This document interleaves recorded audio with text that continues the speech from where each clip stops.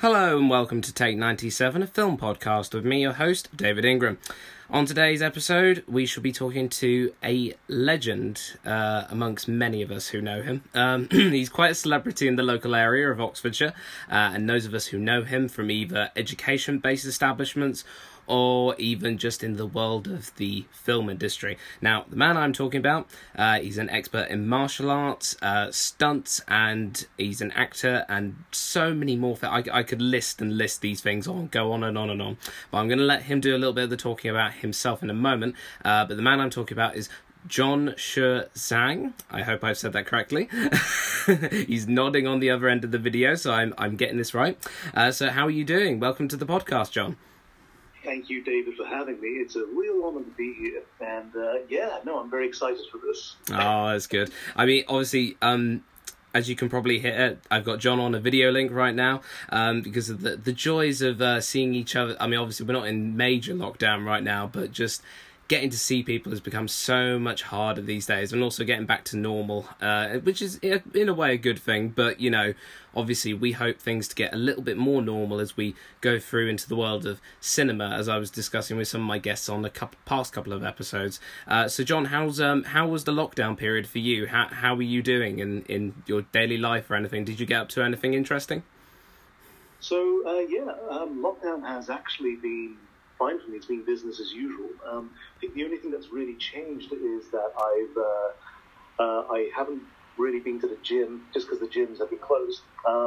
Aside from that, no, everything has been the same, but I've taken the opportunity to be as productive with my time as possible, and do things that I didn't have the time to do previously. So I just published a book called The Martial Heart. It's available on Amazon. It's available on my website as a ebook also. And I think within about a week or two, I will be releasing a piano album also. I'm also working on a second book just to keep busy. But I've worked on the pre-production on a few different films. 3 different films I've been doing the pre-production of. And I've just wrapped on a Skype-based series called Humanity. And the trailer dropped today, so it's been a busy old time. So obviously, as of the recording this, when he says today, so it's probably widely available now. So I'd highly encourage you guys, listeners, to go and check that out right away. And all the other many things that he's just plugged there, which is always good to get a good plug in. He got 3 in, so 4. So it's always good. But honestly, John, it's just an honour to have you on the podcast and the reason why I say this is because of your many credits. I mean, I'm going to talk to you a little bit more about your beginnings and stuff, but just to give people a bit of context about what John has experienced. He has experienced a bit. His film credits include The Gentleman from last year, 2019, the Guy Ritchie film, Marvel's Doctor Strange from 2016, and we're not allowed to say too much about this because it hasn't come out yet, but he's also been involved in Marvel's The Eternals, which I hear was quite a fun experience by all accounts, but we'll get to a little bit more of that in a moment. And Fast and Furious presents Hobbs and Shaw with Dwayne "The Rock" Johnson, which, if anybody knows John and knows his profile picture, you know he's tight with The Rock. Would you say that you have a very good relationship with The Rock post Hobbs and Shaw? So I only spent a day with him for that one scene. So I actually only spent that day with him. Though I think because he had thrown me, the scene was he throws me over a table, and we did 4 takes of that, and then the last shot of the day was to do the same shot but from a different angle. And so I felt I had built enough equity with him to just talk to him in a more informal way. And he was very kind and very professional, but also exceptionally large. I mean, this is coming from a guy. Obviously, guys, people, listeners at home, if you check out, I will leave a link for John's relative social medias and stuff after the show. But if you see John, he's by no means least the smallest of guys. He's a very tough guy.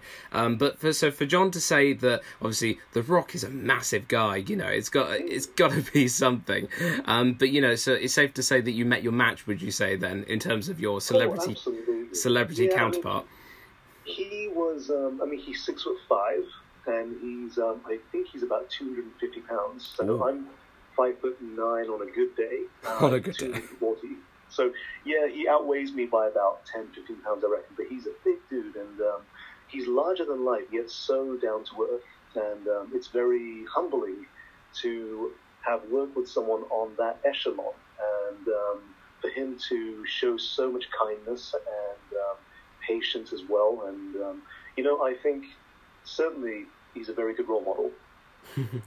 Yes, and honestly, everybody, I mean, you can't not love The Rock for all of his all those many things. Even I'm going to be controversial. I always like a little bit of controversy.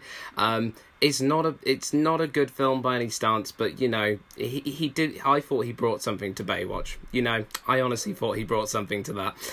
You know, it's one of those films where I think, you know, Dwayne The Rock Johnson. You know, he's in Hobbs and Shaw. He's in all these like Jumanji, all these loads of many blockbusters and like amazing films where it's The Rock. And you know, obviously it's WWE days. But I do feel like for a bit of light entertainment, even if it is not the best piece of cinema that the world has ever seen, check out Baywatch, everyone who's listening, if you haven't been scarred already. I think it's the difference between making an Oscar-winning film and a blockbuster, because the two can be very different in styles. You know, I think his films will certainly sell very well, and I think he was one of the most, if not the most, bankable actors of the past few years, for sure. But yeah, no, he's from everything you ever see about him on social media, I'm pleased to say that it's all true. He is very nice, very kind, and same with Keanu Reeves, actually, who I had the pleasure of working with about 9 years ago. And Keanu Reeves is so incredibly normal that you can just talk to him and you don't feel nervous around him, but you lose the nerves after a very short period of time, just because he's so interested in you. He wants to know more about you, and he wants to find out what it is you do. You know, is this your first film? Are you enjoying it? And you know, I think with Keanu Reeves, for instance, he's just a great guy, and I've had the pleasure, and I've been very fortunate enough to have worked with some of these guys who are just amazing people. And it's like, film is what they do for a living, but who they are is so much more. And you get certain actors who are, wow, it's like, you're just amazing, you know? And so it's aspiring, and it's aspirational and inspirational for me. Yeah, and is that, so obviously you talk about aspirational and inspirational, that's the sort of qualities that you get from meeting these illustrious actors and amazing people. Would you say, I want to sort of take things back a little bit to how you started with this all, because obviously if for some people who know you just from Oxford Brookes or the Oxford area or SAE, to name a few institutions that you've been associated with and the people there, how did you get into this whole mindset of like did you dream of becoming a stunt performer, or like becoming this super tough guy that might rub shoulders with another super tough guy? Well, you know, I think when I was younger, I always loved performing, and you know, I was inspired by a lot of different actors, ranging from someone like Jet Li through to Robin Williams, you know, like Mrs. Doubtfire. I loved performing, and of course, as I was growing up, I thought, right, but you know, maybe it's best that I follow a career that's going to pay me a living wage, shall we say. Yeah. So for sure, I definitely played it safe, but part of me always wanted to do film. And I thought I could always do film on the side. But as a child, I always wanted to be a superhero. And if I couldn't be a superhero in real life, I would settle for playing one in a film. Or a baddie in a film, you know, anything in film. And it's like, So when my brother saw an open audition for 47 Ronin, and he said, "Let's go for it. Let's just see what it's about." And I had just finished doing my masters at the time, so I thought, right, I've got plenty of time, so let's go do it. And one thing led to another. But it's like, I think I'm very grateful to have had stunt coordinators and fight choreographers who liked me and believed in me to call me back for different projects.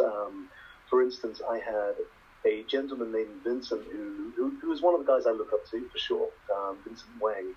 He liked me and he got me back a few years later for 24. And then he got me back for Doctor Strange. Yes. I'm exceptionally honored to have worked with him because, he's always been so nurturing of me as well and very encouraging of me. And so it's like when you've got people who walked the steps that you are walking as well, they walk the path that you are walking down, and they believe in you, and they have they like you. Yes. No, that's the most important thing, isn't it? It's like just making that. I mean, people say obviously, first impressions count the most, but I don't know. I feel with you, John, I feel like the way, like based on your experiences, your sudden rise now to, I say fame. I mean, like lots of local fame, and hopefully even more success going your way. I really hope so for you. I really do, because you're such a nice guy. Before coming on to the podcast, I wanted to ask, just to let you guys know for a bit of context, I wanted to ask John onto the podcast anyway at some point later on in the series. I didn't actually anticipate him to be on this early, but he popped up. He asked me if he wanted to come on, and, this is where we are. Well, I'll be honest, it's like, I think having listened to some of your previous episodes as well, I was like, oh yeah, nice. This looks like a lot. It sounds like a lot of fun, and certainly because you've had the likes of Ben and Gov. Yes. I thought this early on, I need to bring some class to the podcast. Oh yes. Oh, yeah. Do you know what I mean? I've had several discussions with the fellow guests that I've had on before, including the ones you've just mentioned, Ben and Gov. They have a nice little rivalry going on between them in terms of who could out better themselves. But I just. We are truly blessed to have you on the podcast right now, and we're going to spark some more debate. We're not going to have film debate now. It's going to be who's the better guest. I'm just here to add more fuel to the fire between the two. Yes, you are. Add some oil or petrol onto the top of that already burning fire. Oh, absolutely. Absolutely. I mean, literally, you can imagine. I mean, because of your profession, actually, in a serious respect, but also in a slightly jokey perspective, I can imagine there'd be like a standoff between Gov and Ben, and you'd just be there to like deliver the final punch, wearing your Bane mask, which I just want to point out for anyone who does eventually, I will, again, like I said, link to John's social medias and various websites and stuff.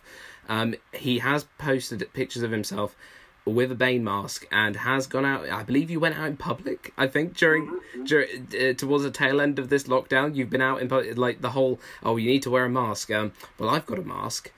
It's a pretty epic one as well.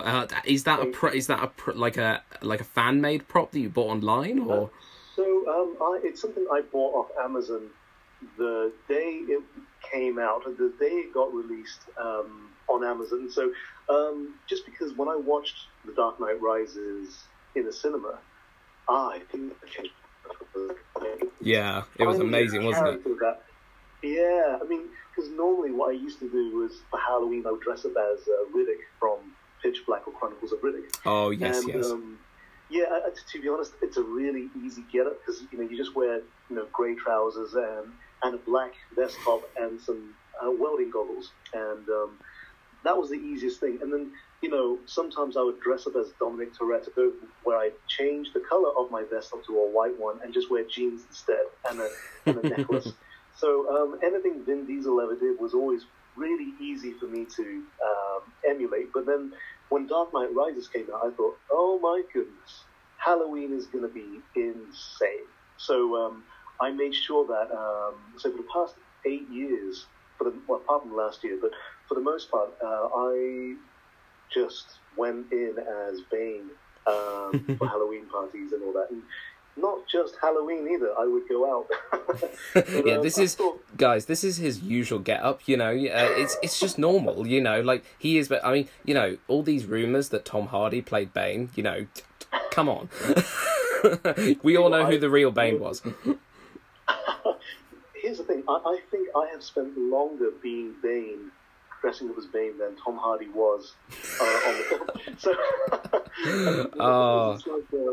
I remember I was at this Halloween party, and I had the mask. And the thing is, I can't breathe in a mask particularly well, but anytime I had it on, I had to stay in character. And this guy was like, one of these other guys at this party. He was like, yeah, I wrote off my car last week. It was awful and all that. And of course, I'd be there listening. I said, big deal. I once crashed a plane. Oh God! And the thing is though, like you just demonstrate ever so well for us, and I'm sure like when we eventually get back to some sort of normality, when I can arrange a time to actually meet you in person as well, and like things are better schedule wise, I really want to just do a full on episode, or at least half an episode with you, just speaking in Bane's voice. I think that'd be one of the pinnacles of my podcast so far. So, of course, that'd be great. I mean, I think Bane does Christmas. I feel that's something we should get trending. John does Bane does Christmas. That I think we need to get that trending. Guys, get on the Twitter hashtag John does Bane does Christmas. 2020. That's coming to your podcast ears very soon. But obviously, jokes aside, obviously, like you say, we're talking about all these.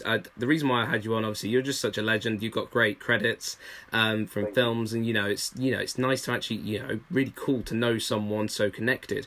But I wanted to sort of touch on a few like not general notes, but like a few notes on stuntmen and martial arts, or stuntmen and women, should I say, actually, because I'm a big fan of Zoe Bell. I do love Zoe Bell, but there's many others, but I'm a great fan of Zoe Bell from the Tarantino side of things. But I just want to ask you, as someone who's experienced stunts themselves within the industry and just in general in your like preparation, so because obviously for people who don't know John, he's majorly into his martial arts. He does like self-defense classes as well in his own free time as well, which is out of the goodness of his own heart. He's just a generally good guy, really. And I just want to ask you, where did you get, like, obviously we talked about your initial inspiration to get into like acting, performance and all that stuff, and how you got to where you are today. But I'd just like to ask you, like, what was your sort of like, when did you finally feel like, what, I've made it. I finally, this is what I want to do now. I'm going to stick with this. Like, how long did it take you to sort of get to your the moment where you're like, this is my everyday, this is normal? That's a very good question, because I don't think I've made it yet. I think there's still I think the ocean goes a lot deeper, and I've had some very some really good breaks, and I've had some exceptional opportunities, and I've had I think when I did a short film called Flux back in 2014, and it was just about a mixture of different performers who got together separately. I mean, it's all shot separately, and it's all mashed together. And we won awards around the US, which was incredible. So I thought, wow, that's amazing, And then I think what put me on the map a bit more was it was a very busy weekend, shall we say? Because it was on the Friday I was on the Brit Awards with my friend David Chung, who is the weird Snickers dude. When Mr. Bean eats a Snickers, it turns into a Chinese guy. He's my name. Back. We troll each other a lot. I'll come back to that in a bit. But, yeah. So we did that together on the Brit Awards, and then that was on the Friday. Then on the Saturday, I was on Take Me Out. I was on national television twice within a couple of days, on two separate shows on the same, still on ITV, and 3 million people watched that episode. And the night that we watched it, the amount of I think my Instagram following went up, and I got I think about 400 friend requests on Facebook. Oh, someone's really popular. Nice all these really nice messages, and on the Sunday when I went into town, people recognized me. I thought, oh my goodness, it's it really hit off.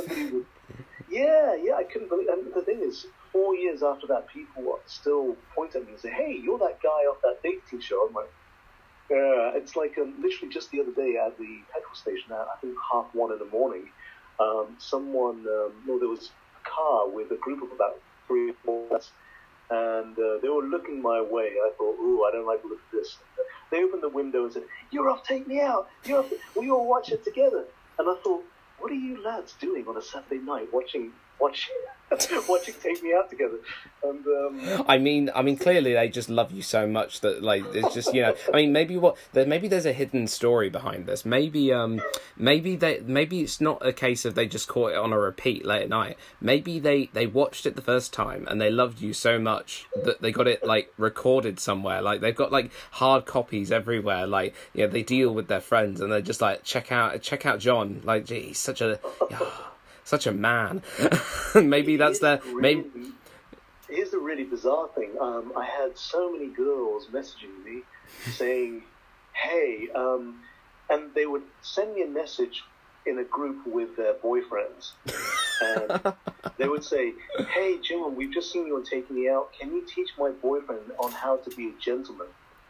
And I'm like, no, what is this? This is so awkward. Oh, that's insane. I feel, I don't want to interrupt you too much, but I feel because you mentioned the word gentleman, I feel we should mention this because it's probably one of your most recent ventures in terms of your Hollywood fray of work. And I just there's so many questions I'd like to ask, so many things I'd like to say, but I'm gonna jump in with this one. I've been told that you've worked with our guest, like we mentioned before, Govin Chandran. You've worked with him a little bit, not very much, but you've got a couple of things, something coming up soon as well. But I would just like to ask, in the little moment that you did work with Gov, could you possibly even give us like a comparison? What was it like? So was it who was better to work for, Guy Ritchie or Govin Chandran? With Guy Ritchie, absolutely. Guy Ritchie, yeah. Gov is a slave master. I mean, I've known Gov, the better half of 10 years, and there is a reason why we haven't worked together much. You know what? When that boy cracks his whip, it's not figurative. Oh God! I really am looking forward to when this drops and when he listens to this eventually. Or when someone tells him about it. He doesn't even listen to it. Someone tells him offhand. It'd be brilliant. But no, we touch on obviously you worked with Guy Ritchie.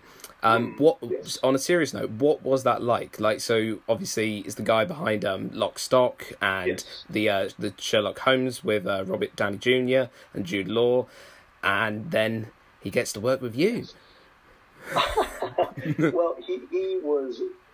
I've never known anyone so confident in knowing what he wants because he has such a vision, and it's like, wow. Like, he knows what the shot looks like. He wants this. He wants that. So he's very specific with that, which I loved. And his first AD, Max Keane, also a bit of a legend himself. Like, such a professional group of guys to work with. I couldn't believe with them, it was like, right, this. And they were so professional, so good. I thought, wow, okay, this is, I'm in some amazing company here. Yeah. And, I think Guy Ritchie, he was very nice to me, very nice to me. And I remember it was the second day that I'd been there. He came over. He walked past me and he just rubbed my sleeve and just to say hi and nodded his head. Yeah. And I thought that was really really kind of him. And I think it's like there is a photograph. Someone took the photograph. It wasn't me who took it, but there's a photograph of him on his director's chair watching a monitor, and I'm on the monitor. And if anyone in the industry does pick this podcast up and knows you and has that image and is listening right now, please tweet it to Take 97 podcast on Twitter. Please tweet it, because I or if anyone's got it because they're a secret John fan. Oh, you got it. I've got it. Oh, well, by all means, send it to me afterwards, because I want to see that picture. That I mean, you've just described that to me, but I can imagine that's one of those like moments where you're sat there thinking, God, I've got a Hollywood director looking at my face on a monitor.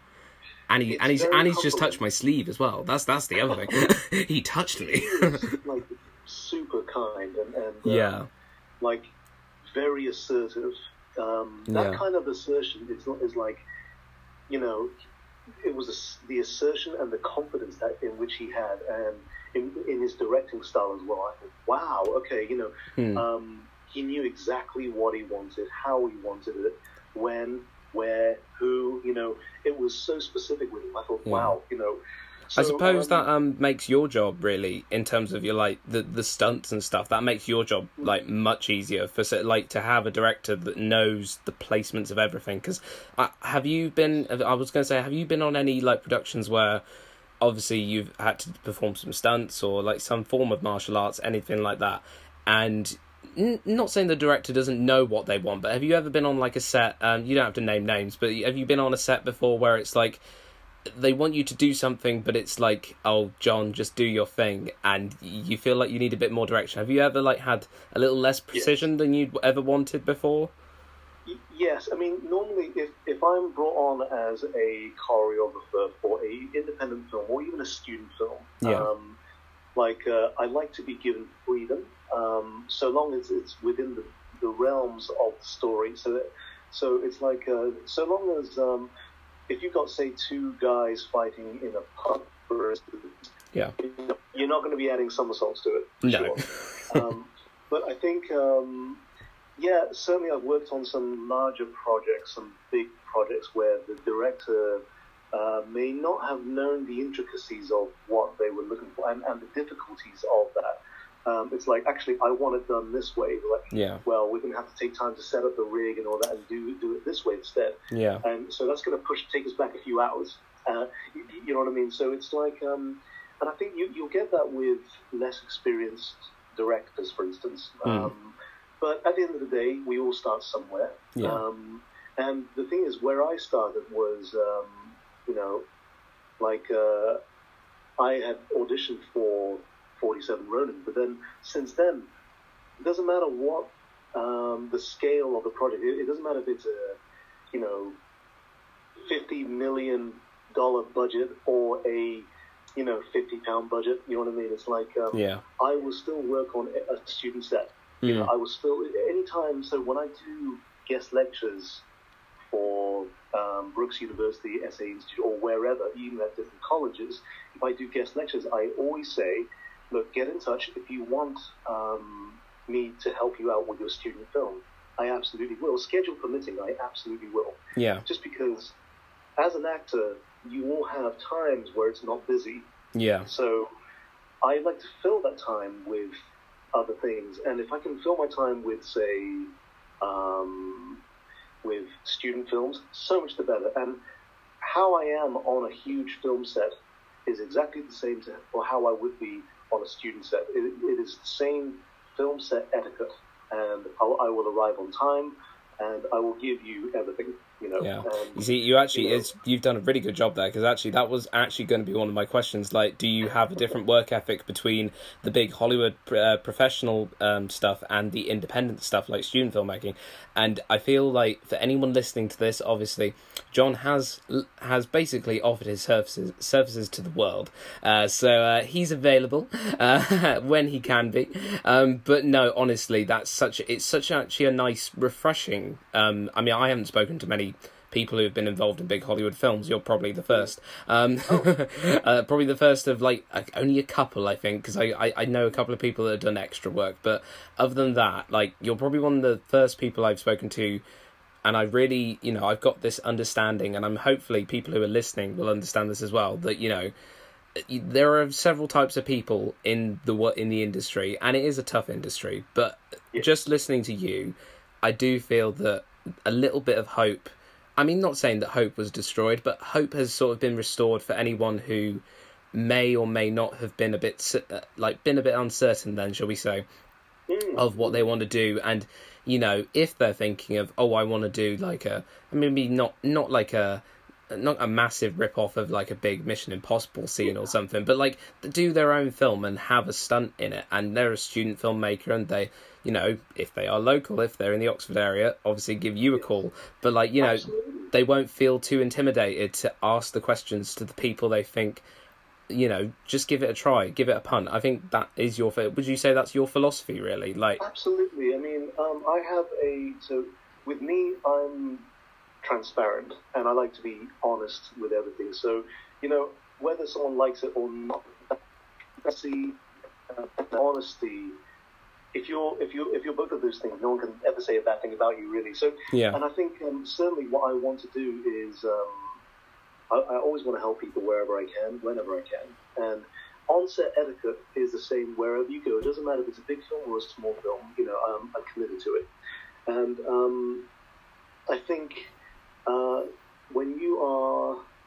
if you are someone who wants to get into the film industry or any creative media industry, for that matter, if you want to be a musician, dancer, actor, stunt performer, the world is big enough for everyone to have what they want to achieve, and it's like, I don't think we should ever doubt ourselves at all.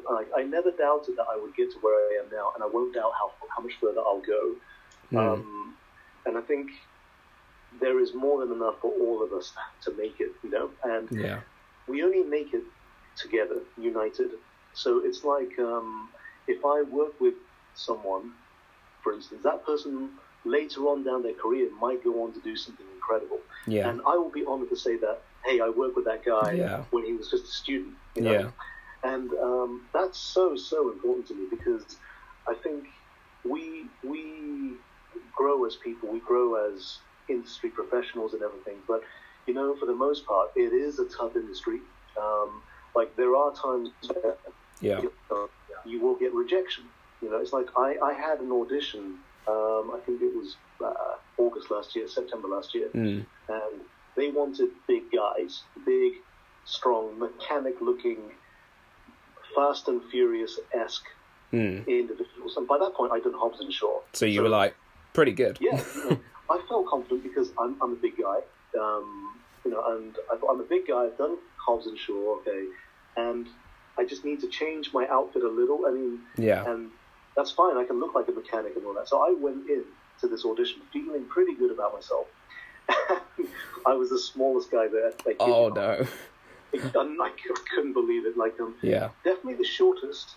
But there were some guys who were just absolute monsters. Wow. And I thought, what, fine. But I didn't get a call back, but I'm okay with that, because the right role will come. Yeah. And if you're an actor, the right role will come. You can't do them all. You can't win them all.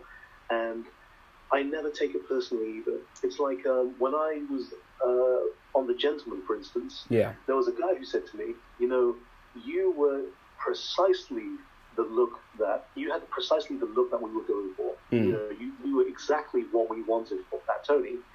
I thought, wow, that's amazing. And obviously it's a very subjective industry as well. So if I don't get a role, hey, I wasn't right for it. That's okay.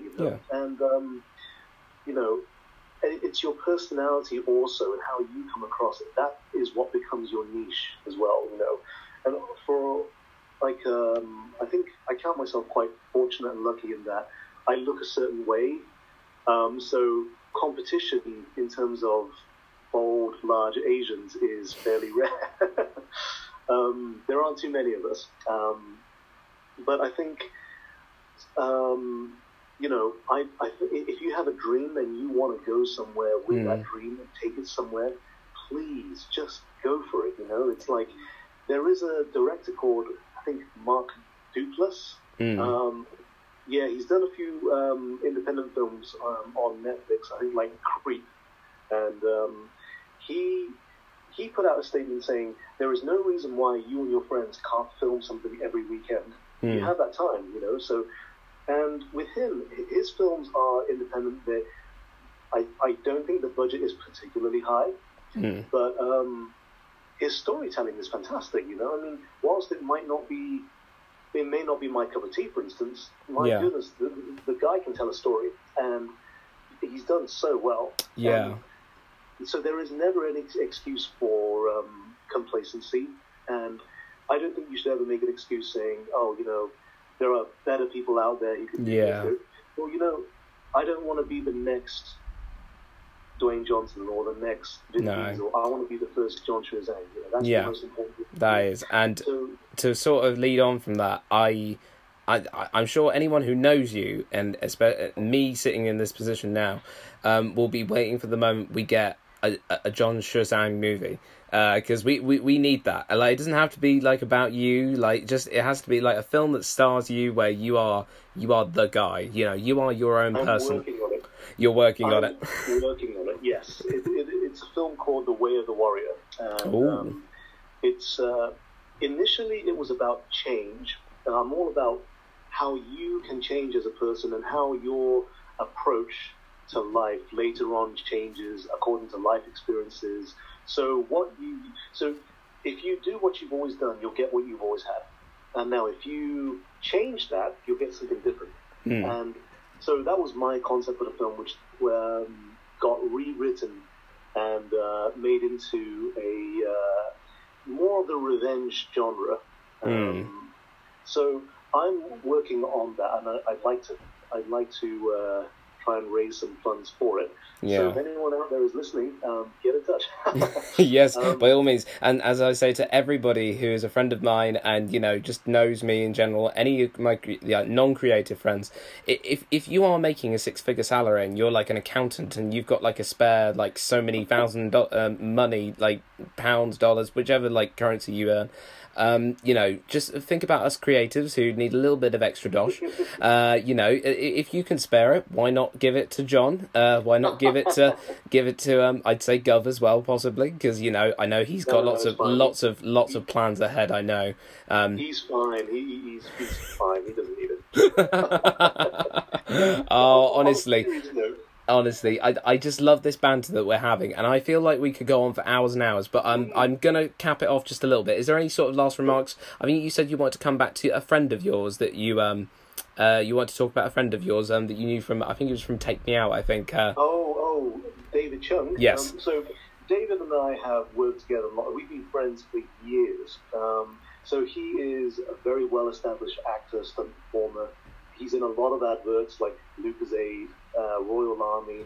I think more specifically, people know him to be the guy Mr. Bean turns into when he eats a Snickers bar. Yes. David and I are very good friends, and we've been trolling each other for about 4 years now, maybe a bit longer.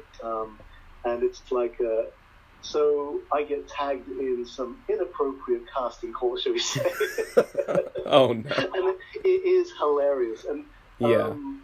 I was actually tracing this back because if you follow both me and David on Instagram, or even see our posts on Facebook, for instance, they are less than kind to each other, which is brilliant. But you need that camaraderie, you need that banter, And I was looking back, actually, thinking, who